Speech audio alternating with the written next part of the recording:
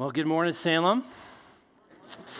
And lots of joy this morning, lots to celebrate this morning. This is one of my favorite traditions of the year. And if you don't know, I say, He is risen, and you say?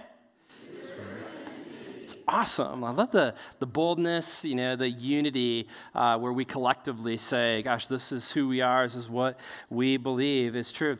And this is real, and this is not oftentimes talked about. And not to kind of maybe start on a strange note, but Christianity is a house of cards apart from the resurrection.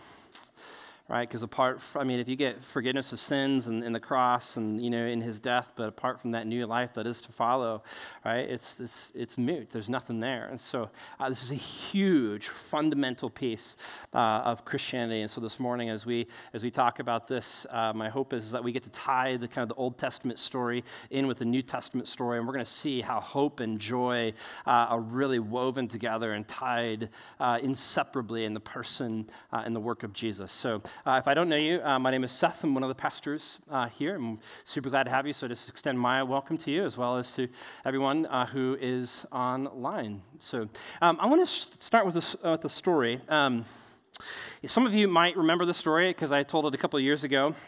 It's a little atypical of a story for an Easter Sunday, so just bear with me. So a couple of years ago, this is probably actually maybe 4 or 5, 6 years ago, I was driving. We were in a different state, and I was driving on the interstate, and there was a kind of a slow car in the right lane, and so I moved to the left lane to pass. But I got stuck by another car who was waiting to pass, who was stuck by another car who was waiting to pass. And if you've ever seen this happen on the interstate where these two cars are driving the same speed, which is, oh man, it's that little itch in the beginning of the day, right? It's just like, all right, left lane is for passing. So here we are, we're driving and we're waiting to go. This car comes speeding from behind and pulls up right next to me. He's impatient and he wants to get to wherever he's going. And so after a couple minutes, he decides that this plan's not working. And so he goes right into the right lane and goes right up behind that other right car.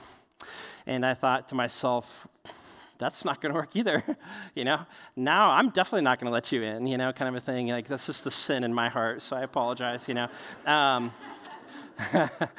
So here we are driving, right? And the car in front of me, and maybe it's the car in front of me, I don't remember. Somehow space is created, and this car sees their opportunity, and they swerve in, like so much that they kind of peel, and they have to swerve back in, and it's just super dangerous. Right? From my, upper position in the Jeep, it's probably maybe a foot in front, foot behind.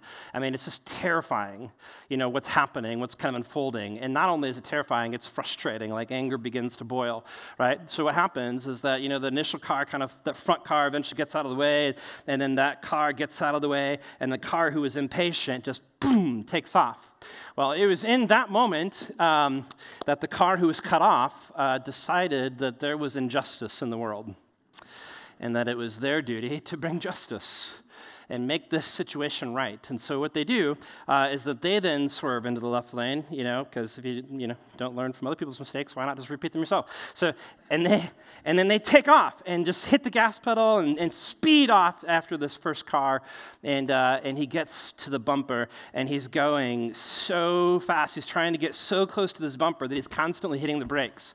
So it's constantly red lights, red lights, red lights, and just happens for miles on end. And eventually he's doing it so much that he's swerving in and out of the lanes. And so I'm watching from a distance, by the way, not participating, watching from a distance. And, it is one of those things where it's this is scary because you don't know what's going to happen, right? It's this dangerous situation. And so it's, as this guy is on the first guy's tail, that the first guy, realizes that there's injustice in the world. And so it's his duty now to bring justice to the world. So what does he do? He rolls down his window, he grabs his big gulp, and just puts it out the window. And this is all he has to do. He just lets physics do the rest, right? It's gone, right? The cup comes back, and there's the soda explosion, on the front of the car behind him. And so he swerves back, and, you see the windshield wipers go, like he's correcting this so he can see. And then it's in this moment that his sense of injustice has been reaggressed. And he thinks, wow, this is bad. I need to do something about this. So here's what he does. This is crazy. This is humanity at its finest, okay? Instead of driving to the front of that car and doing the same thing, he pulls up behind him and again, gets really, really close. He rolls down his window, and he grabs his big gulp. And then he, in attempt to bring justice into the world, tries to throw his big gulp at 70 plus miles an hour into the wind at the car in front of him, at which you might expect it made it about 3 inches, and it all comes straight back into his face through the window, all through the car. And I'm in the back with one hand clapping, justice has been served, like it was like justice has been brought to rights in this moment, And here's the deal, like you go, why? That's such an atypical story. This is Easter Sunday. Why are we talking about this? And here's why. Because it's easy. We do not have to look far to understand and see that there's this deep intrinsic brokenness in the world. And how we deal with that brokenness and how we bring justice into this world apart from Jesus will always end up back on us. Right? And only in the person and the work of Jesus Christ does true and real justice enter into the world. And so Easter then is about celebrating not what's wrong with the world, but it's about celebrating who God is and what he's done to already bring justice.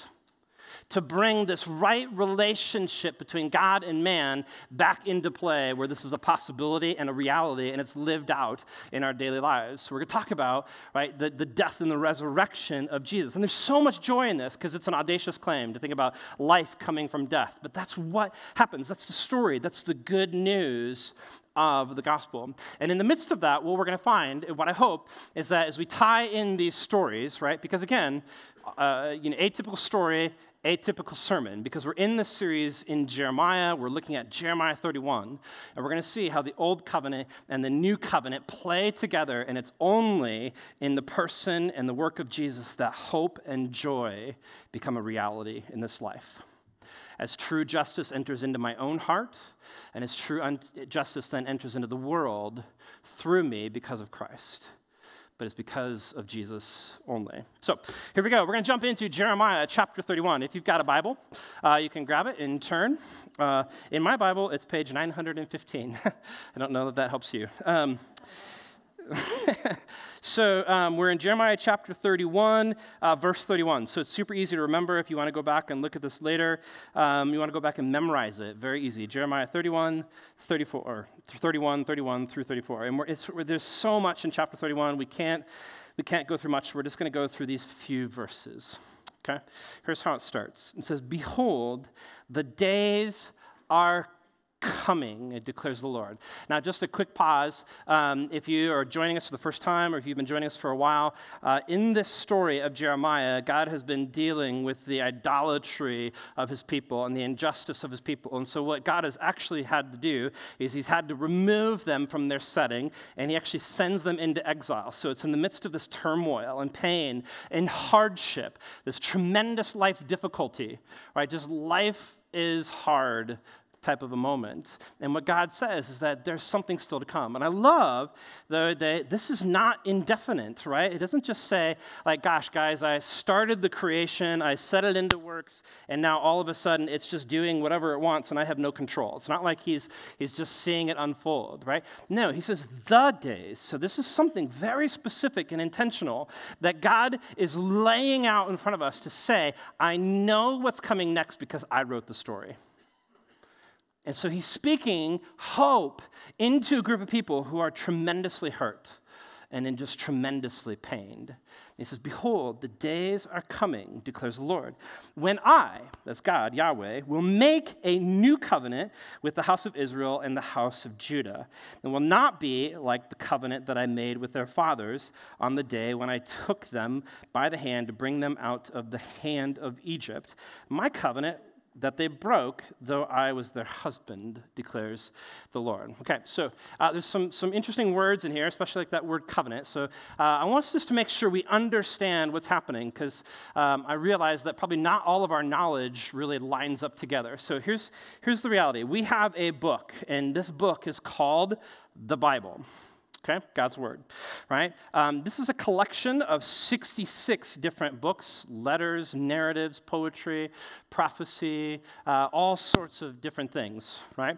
And it's broken into two main parts. The old part, or the larger section, is called the Old Covenant, and then there's another piece called the New Covenant, right, that comes after. It's the kind of the shorter piece.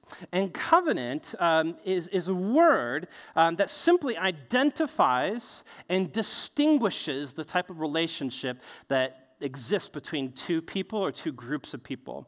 And it oftentimes comes out, at least symbolically, figuratively, in the form of marriage here in Scripture. Because what God says is it's like you and I, me and my people, are designed for this marriage covenant, right? We are to be faithful to each other, loving and serving and working for the benefit of the good of the other. That's the way that the covenant is designed, okay? Does that make sense? So there's this covenant. And at the core of that covenant, though, is the reality that God has a heart for his people, right? It's all about relationships. So even though this is 66 different books in two parts, it's one story.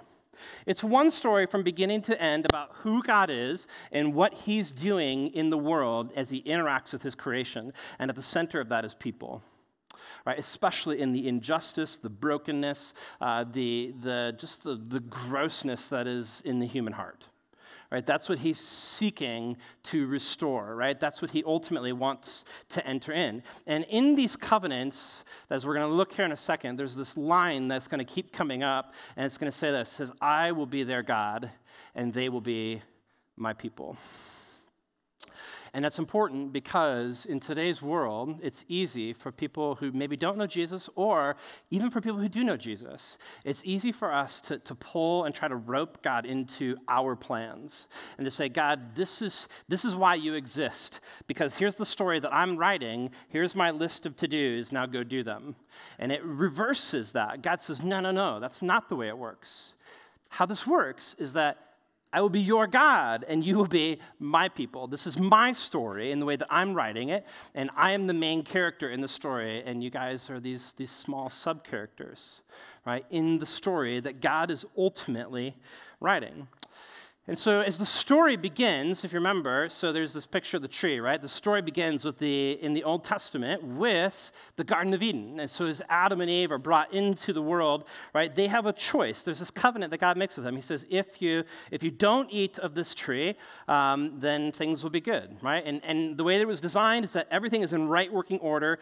Nothing is out of sync. There's no rub. There's no conflict. There's no chaos. There's no confusion, right? The entire cosmos is perfect, which we don't even have a category for. It's like hard to imagine what that would have looked like or felt like, right? But that's the way it was, and it was based on whether or not that will continue to exist if you don't eat the fruit of the tree.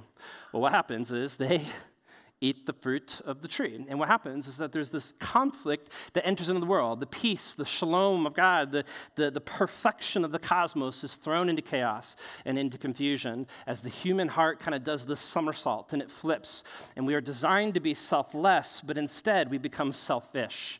Right? This is the first major shift that happens in the story. We're designed to be selfless, but we become selfish. And so for each of us, even right now in this space, in this moment, each of us, myself including, right? It's this reality. There's a predetermining factor that if I have to choose between myself and other people, the person that I want to choose is me. And the plan that I want to choose, the story that is being written, is my story, not somebody else's story, especially not God's, right?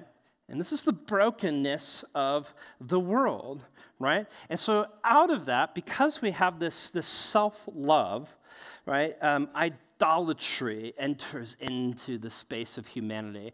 It creates this new environment where God is no longer on the throne, and we as humans place whatever it is that we so long for on the throne. And we love that more than we love God. And because of that, this injustice enters into the world. Because we, as humans, are so in love with the story that we would long to create and the story that we want to write, that we will actually end up treating other people however we want in order to get what we want.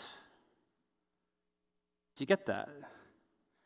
So there's idolatry and there's this injustice in the world, right? And so what we're going to find is that there's this brokenness that exists after the Garden of Eden. That first covenant was based solely on works. And we failed. It didn't work. It was not for the long haul. It was a very short-lived covenant, and we failed. So there's this brokenness. Here's the tension that exists post that fall, okay? And I'll tell you in the form of a story. So Eden, my daughter right now, is 3.5, going on 4, and she has this game that she loves to play with me right now. And it's super, I'm going to say cute. It's super cute, okay? And here's what happens. She runs to me. She jumps in my lap, and she wraps me in a big hug, and then she begs me, with all of her cuteness, she says, "Dada, trap me." And so what she means is give me a hug, like wrap me up and don't let me go. So she says, "Trap me." I'm like, okay, right? So then I do this, and I wrap her in this bear hug, and it's beautiful for 1 millisecond when she says, "Now let me go." Okay, right? Now trap me. Now let me go. And she does this over and over. She would do it for an hour. And I last about a minute. I'm like, I'm done. This game's old. Here's what's happening in this moment. I think there's something much deeper and much more fundamentally true that she doesn't realize she's doing, and that's helpful for us to learn from. That we as humans, as a result of the fall, we have this deep and overwhelming desire to be hugged and embraced and trapped by our Heavenly Father. While at the exact same time, as soon as that happens, we long for our freedom. And it's back and forth. And this is how we exist as humans. Love me. No, don't love me. Leave me alone. Now love me. Right? And we do this over and over and over again. And so that's the tension. And so what God says is, gosh, like this game with humanity is getting old. So I don't want to play that game anymore. So he says, gosh, like I want people who are in right relationship with me. I want to do something different, something unique, something new that's actually going to create transformation in your life. And so what he does is he establishes this set of follow-up covenants. And here's the key. They are different from the Eden covenant because the Eden covenant was built on works. These other covenants are built on something different. They're built on promise. They're built on God himself. They say, these promises hinge on me. And if at any point in your life or in the lives of all of those in humanity, if I fail to fulfill on these promises, then I'm not God. That's what he says, right? And so if we come back to our clearboard, right, so what we find is that kind of that post-Eden, right? There's that covenant of works, but we fail, and there's this brokenness. And so as God moves this story forward, he establishes these follow-up covenants. The first one, the first promise, is with a guy named Abraham, or Abram, and then he becomes Abraham. And God's promise to Abraham is really his love and his commitment to him as a person and to his family. Because his promise is this. He says, Abraham, through you, I will make you a great nation. In fact, you are going to exceed the number of sand on the seashore. And you're like, wow, that's a ton of people. And that's the promise. God says to Abraham, I will make you a great nation. So it's his commitment to people, to persons, and to family. Okay? But then we enter in, and you get to this next guy, and it's Moses, right? And whenever I think of Moses, I think of, big beard and maybe floppy hair. I don't know what he looks like. Apparently, Abraham was bald. He had nothing there. So you've got Moses. And Moses is unique because when God brings his people out of Egypt in this excursion called the Exodus, he takes them to this mountain, and what does he do? He gives them these 10 commandments, and he writes them, inscribes them on these stone tablets. And so this is God's concern, not just for the people and for the family, it's God's concern and his promise for the nation. If you want to follow me, and if you want your life to look like what it was like before the squiggly line, which is maybe a little overly reductionistic or simplistic, but he says if you want that, then these are the things you have to live by. These are the things that you'll have to do. Right? And so that's significant, and we'll come back to those, right? And then there's this final kind of covenant, and it's with this guy named David, and David is a king, so he's got a crown. And for him, what this is that it's God's promise, so he's got to the people and to the family, to the nation and their rule, and this is to the dynasty. It's God's promise to this multiplication and how his people are going to continue to grow over the years and years and years for centuries and millennia. That's what this promise represents. It's beautiful. But here's what's interesting about this, right, is that this story, the Old Testament, is coming to an end, right?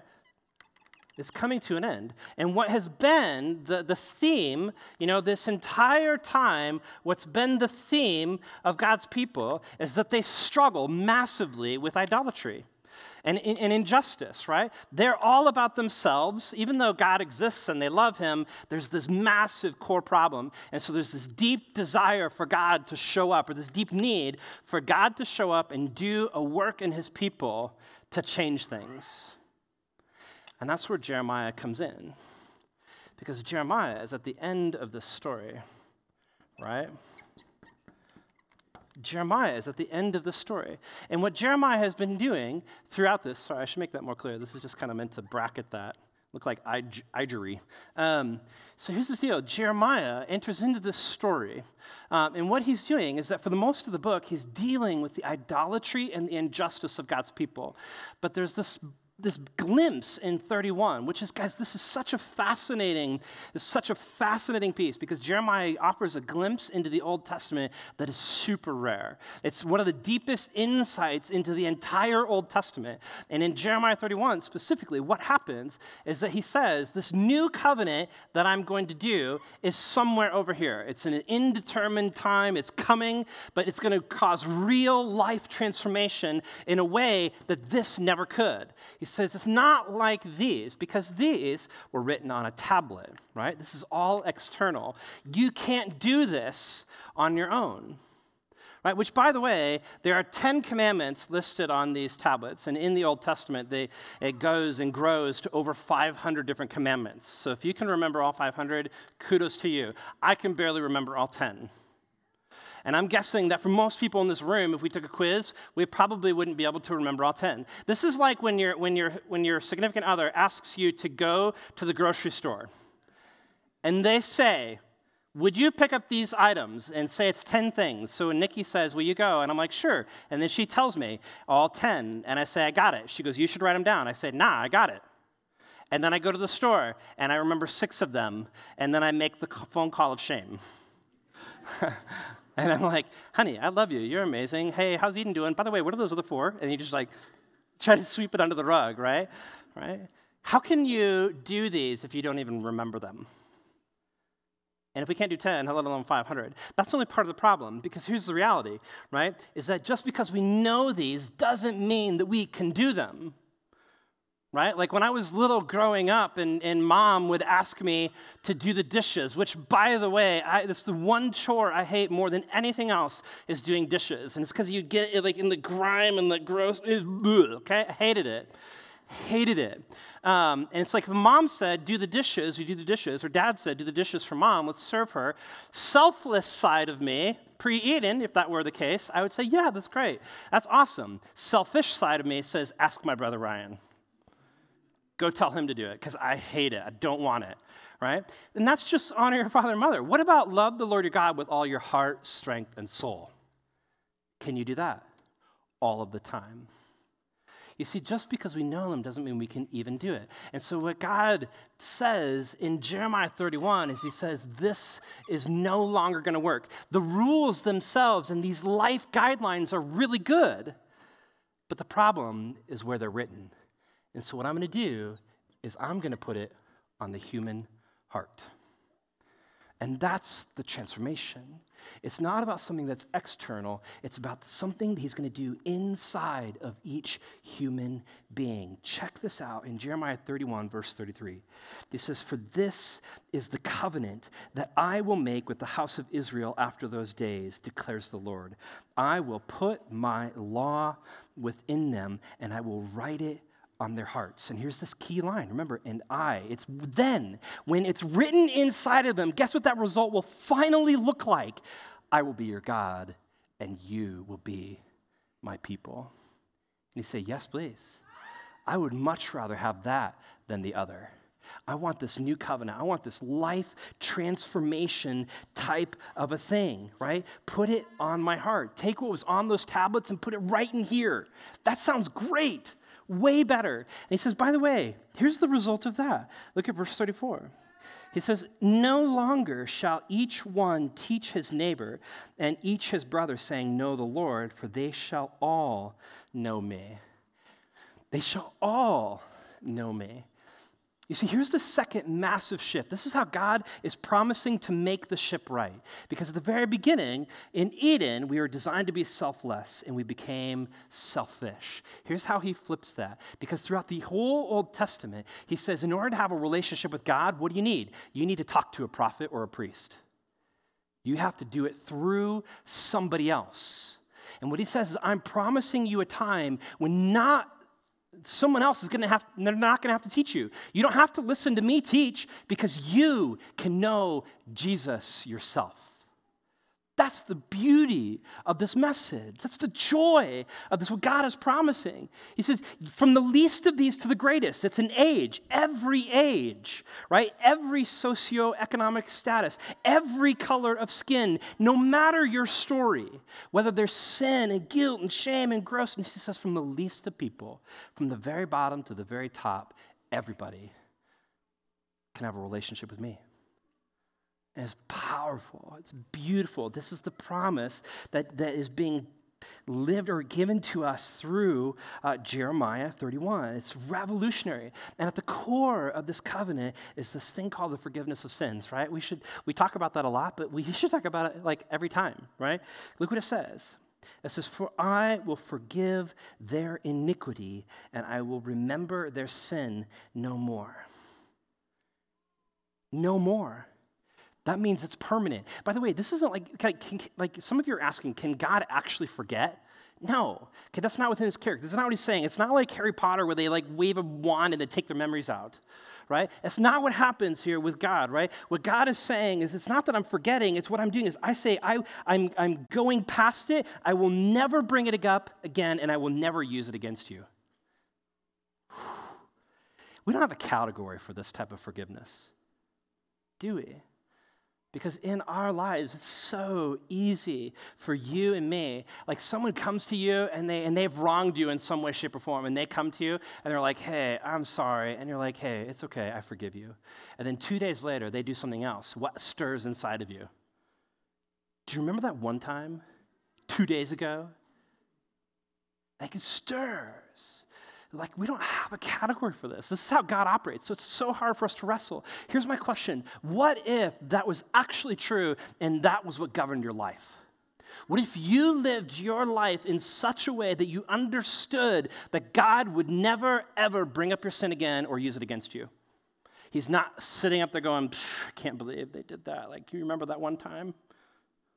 It's not the way it works. Here's my other question. What if there was a group of people around you who believed the same thing and practiced forgiveness in the same way? What would that look like? Here's what it's supposed to look like: the church. That's what we're supposed to be. This beautiful picture of a community who's coming back into the garden and living with our best to understand and to live out the forgiveness that we have in Christ, right? The world would look a little bit differently, wouldn't it? Like how you wake up and even just do breakfast would look differently if you understood forgiveness that way. How you treat your spouse, your significant other, how you treat friends, how you treat your teachers, how you treat your coworkers. How you treat that kid in 6th grade who, when you try to help them with their homework, stabs you with a lead pencil. That happened to me. It's still there. Right there. I'm not sure if that's safe. It's still there. Right? Forgiveness is so important, right? And so this text tells us of a time. It points to this new covenant. It says this is going to be the new reality. And it's just filled with hope. It's filled with a tremendous amount of hope. So there's this tension, obviously, for the people, right? There's this tension for the people because they're over here and there's this uncertainty about the future, but what they know is that God is going to show up and work on their behalf. And so what do they have? This tremendous hope that this doesn't revolve around me. It's not about me. It's not about what I can do or what I can accomplish. It's only about what God can accomplish because that's the promise. It hinges on Him to fulfill. And this is what brings us to the New Testament, because this is how these things work together, right? As we come over here, we have joy. Because it's not just hope. There's joy that comes as we get to experience what God accomplished or what Jesus accomplished for us in His body, in His life, death, and resurrection. There's this tremendous amount of joy. If you were here with us at our Good Friday service, you'll remember this, but for those of you who weren't here, I just wanted to briefly run through this because this is going to be a symbol for what happened on the cross for us. And if you know, here's the story, right? As Jesus goes up on the cross, as Jesus is in that space and as He, is being punished for our sin, what happens is that for us, for those who had placed their faith in Christ, right, that all of our sin and guilt and shame gets put up in Jesus up on that cross. And as He dies, right, what happens then is that all of the goodness, all of the righteousness that Jesus is accredited to us. And it's what we might call the great exchange. I mean, it's literally the most best thing you could ever talk about in this life. And as Jesus, the night before He's betrayed and arrested, He chose to go to this place called Garden of Gethsemane, right? So, and Gethsemane in Hebrew comes from two words, Gath Shmanim. It means press of oils. So Jesus, volitionally, on His last night as a free man, went and sat next to an olive press. Okay? Now, here's how an olive press works, right? So they have these baskets, right? And the olives would have been ground into this paste, and then they pack this thing with olives.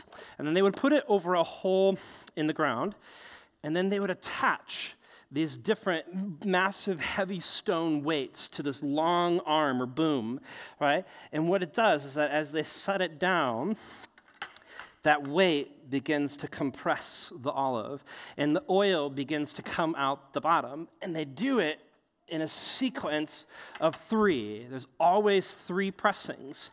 And so by the time you get, these are actually heavy, I'm not pretending, okay? By the time you get to the 3rd and final pressing, every single drop of oil has been expended from those olives.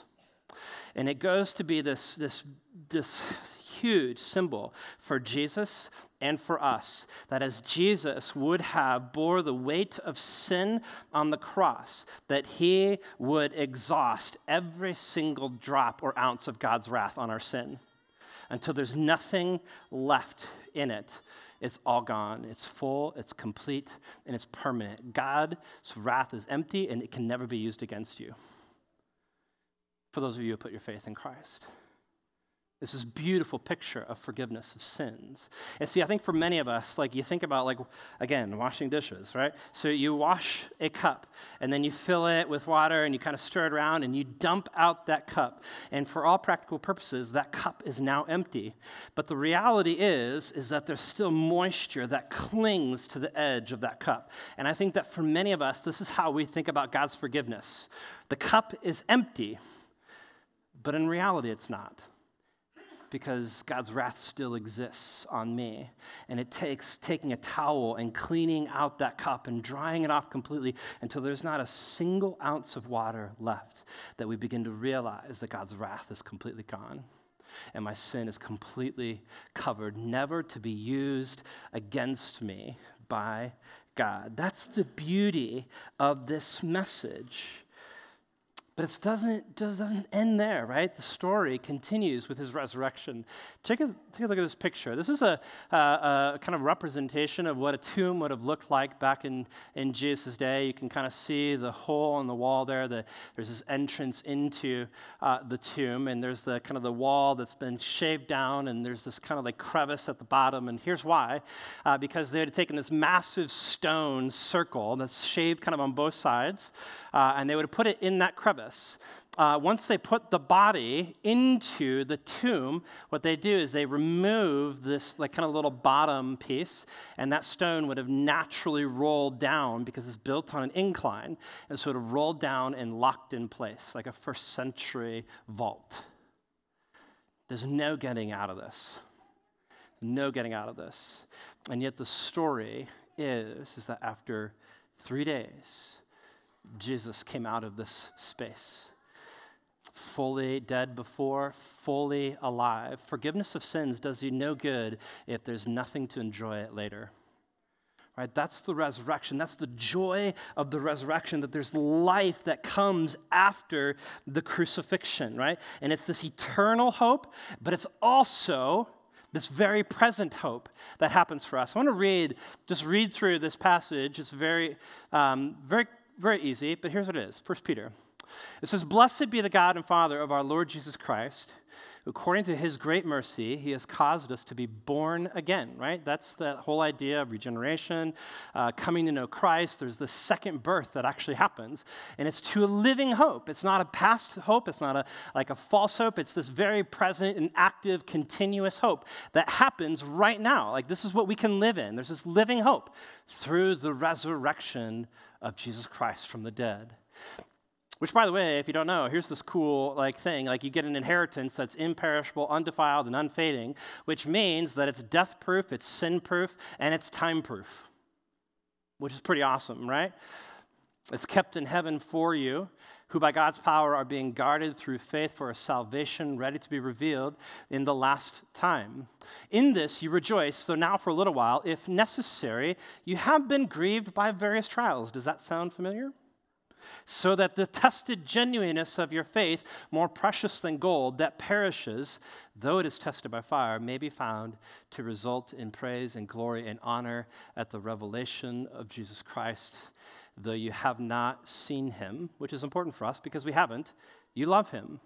Though you do not now see him, you believe in him and rejoice with joy that is inexpressible and filled with glory, obtaining the outcome of your faith, the salvation of your souls. You see, in there's this combination between hope and joy. There's this living hope that we get to experience, and we have this inexpressible joy, right, that words cannot compute. Inexpressible joy. And it's this beautiful portrait of what's available to us for those who have our faith in Christ. It's just an amazing, amazing story. Guys, the world is full of angry drivers. It's full of more terrible things, murder, racism, injustice. But it's only in the person and the works of Jesus, his life, his death, and his resurrection, that we find that hope and joy become inseparable and very real in the midst of trying and difficult life. And that's my hope for you. That's my prayer for you, that wherever you're at and whoever you are, whatever hope that you need, whatever joy that you need in your life, that you'd be able to find it, and not in anything other than Jesus. Super significant. And I'll end with this. How many of you guys have heard of Wordle? Great, more people. First service, 0. Last service, about 50%, so this is good. Wordle, by the way, don't do it because it's addicting. Wordle is it's like 6 guesses. You have 6 guesses to guess one 5-letter word. And when you guess a word, it will tell you if you have a letter in the right spot or a letter in the wrong spot. And so Eden and I have this addiction. And so if our typical rhythm is that once she's up and had breakfast, we do Wordle together before I go to work. Well, when I forget or when we don't have time, she will call me, or Nikki will call me rather, and Eden will say, "Dada, don't forget. We do Wordle when you get home." okay? And we just guess, and you try to figure out that word before 6 guesses is up. Here's why I say that, because I think that for many, many people, what we do is we go through life and we're just guessing. We're just typing things in, trying to figure out what will bring me hope and joy. Right? And yet every time it always fails, right? And if it lasts for a moment, it's fading, it's done, and it's gone, right? And so I want to give you this opportunity. Look at this picture. This is incredible. From the outside is the left picture. And I think for many people, we stand on the outside. For those who don't know Christ, they go, gosh, is it true or real that Jesus actually rose from the dead? Like, that's something I have to wrestle with personally. Did he actually do that? Which, by the way, many Christians live their life from outside of the tomb because it's conceptual, but we're not trying to experience it. The picture on the right is a picture from inside the tomb. And it shows that you and I, because we've been united with Christ in his death, are also raised. And we become partakers of this same life. By the way, from the outside, what do you see? Darkness. From the inside, what do you see? Life, beauty, hope, and joy.